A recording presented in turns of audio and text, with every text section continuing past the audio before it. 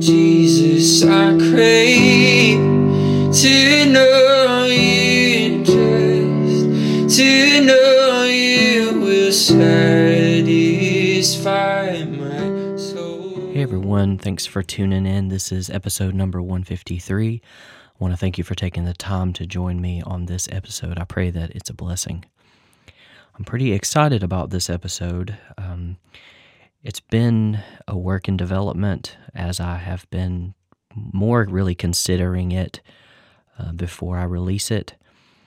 And so this one's kind of unique. And so I pray that it's an encouragement and a blessing to you.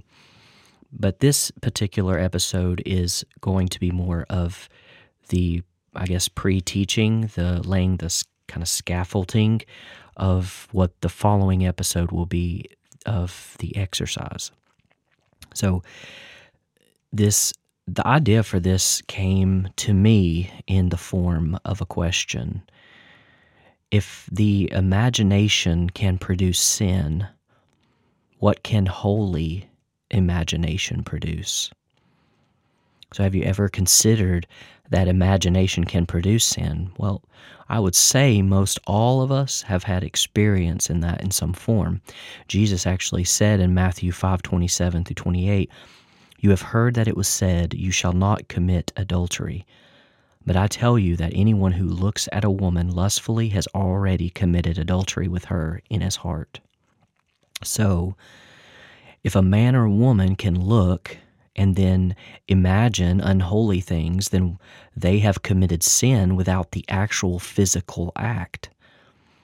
So this begs the question to me, what then can be committed if done within the bounds of holiness? Do you see the importance of this question? Now, many may brush this off and think it fanciful or science fiction, and I actually understand that thinking. I've kept this to myself for some time because I wanted to ensure I wasn't being presumptuous or misleading.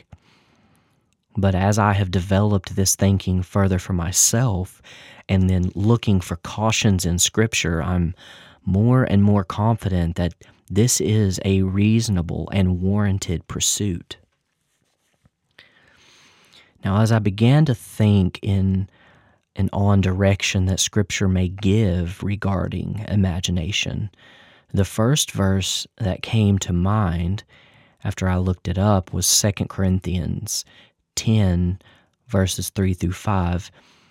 And it's actually found in the King James Version. That is the only translation that uses this word imagination. Other translations render it differently, but it's in the King James, and it says, "For though we walk in the flesh, we do not war after the flesh.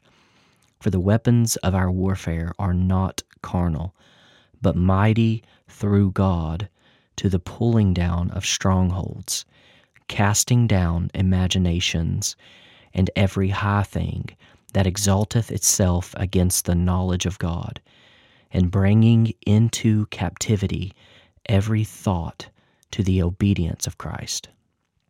Now, does this mean that we cast down every imagination that we have? To the casual reader of Scripture, you may be quick to answer yes, but careful examination should lead us to look again.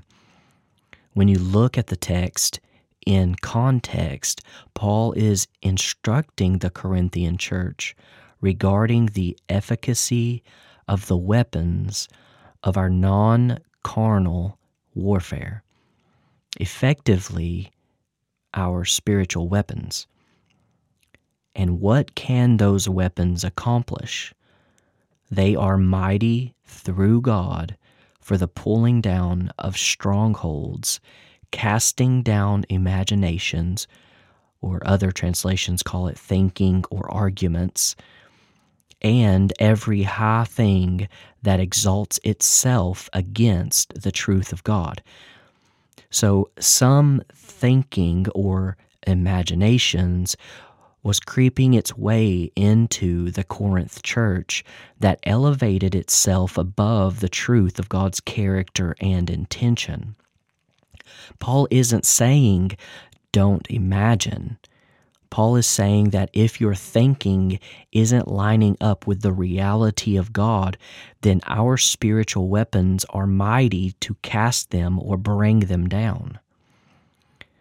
This idea is also reinforced in Philippians 4, verse 8, which says, "Finally, brethren, whatever things are true, whatever things are noble, whatever things are just, whatever things are pure, whatever things are lovely, whatever things are of good report, if there is any virtue, and if there is anything praiseworthy, meditate on these things."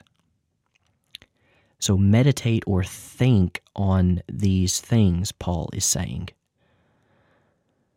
Okay, so just take a practical moment here. There is something profound that occurs during imagination. When we imagine, our minds are reflecting and considering, even in those moments dear to us. Sometimes our physical body can respond to those moments of recollection. We remember a loved one and can then suddenly smell their smell. We imagine an embarrassing moment in our lives, and our hearts begin to beat fast.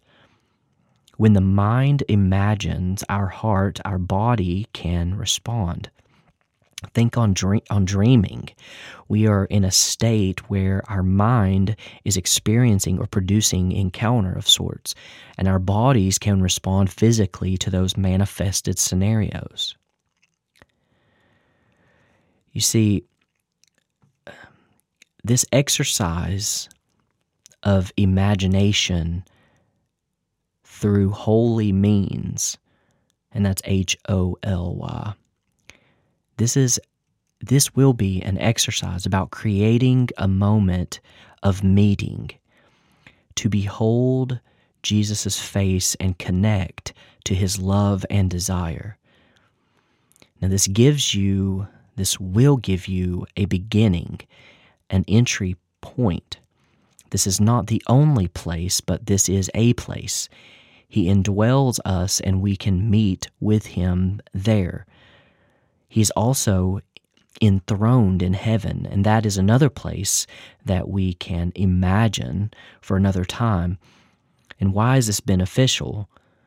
Well, reality is not necessarily imagination. We can imagine things that are actually not true. However, that said, we can imagine things that are true. So there is a delicate balance to navigate here. Your imagination does not dictate or determine truth, but your imagination can be a gateway into experiencing truth. You can imagine both true and false. You're connecting to a place through your mind. And so what is encountered must be done so, anchored, this is important, to the Word. Scripture must be the anchor and foundation by which we judge our imagination. If the imagination exalts itself against the knowledge of God, then we cast it down. If we don't know Scripture, then we are prone to error and deception, which is a tactic of the enemy. Now, because of our fear or unknown territory, we attempt to avoid altogether what God is actually inviting us into. We would rather take the bypass because we are afraid that we will be deceived. Greater is he that is in me than he that is in the world. So why is guided imagination beneficial? Well, like dreams can produce in us a physical response, holy imagination can produce in us an experience that brings us into encounter with the risen Christ, which can solidify our ability to worship him because we have beholden him more fully. We can worship because our eyes have seen him, and not seen in the sense of necessarily the I, but in the sense of experience. If a person has never experienced life, how could they know they are alive? Experiencing God takes theory into reality. If I experience in reality and I experience in a dream, then which is real? So, what I want in the practical exercise in the next episode is to introduce you to the power of holy imagination. So my objective is to facilitate by guidance an encounter with the person of Jesus and whatever he may intend to show you. Now let me give a practical warning once again. Imagination isn't necessarily truth. We can imagine things that are imagined. So it would be dishonest of us to portray imagined things as true things, however they may be. That will be the delicate thing that we'll have to navigate as you make your way from imagination into real encounter. But I do think that the imagination can be a gateway into something more. Somewhat like that state right before you fall asleep, you are slipping into sleep. It's a place where your senses are quietened, but you're still somewhat conscious. There is something to that mysterious place. Now, if the risen Jesus, according to Ephesians 3:17, which says that Christ may dwell in your hearts through faith, if that Jesus Christ abides, dwells, lives in your heart, then what mystery can be discovered in that abiding place? So in closing, the next episode will be the practice of guiding through the imagination to discover and encounter the person of Jesus. Now, the guardrails for this exercise will be the Philippians 4:8 framework. Whatever is good and righteous and holy and pure, think on these things. I will guide you by the help of the Holy Spirit to discover encounter with Jesus. And once you meet him, let him take you on your unique experience. Now, if your thinking gets contaminated, just cast away the thinking and recalibrate to finding his face. We aren't mixing this with any type of occult practice. We are simply expecting to encounter Jesus through holy imagination and letting him connect to our thinking that uniquely speaks to our heart and mind. So this sets the stage. The next episode will be the application of this guided holy imagination. After you partake of this second part with the guided practice, I would love for you to send me an email with your experience. I'd love to read about what your experience was, what you maybe saw, what, if any, benefit that you may have found in this exercise. And you can send me that at the Bible Study Podcasts, that's with an S, at gmail.com. So it's the name of the podcast, at gmail.com. And I look forward to connecting with you after this part 2 episode. God bless. If it means that I'm close to you, I would trade 1,000,000 lifetimes for a moment here.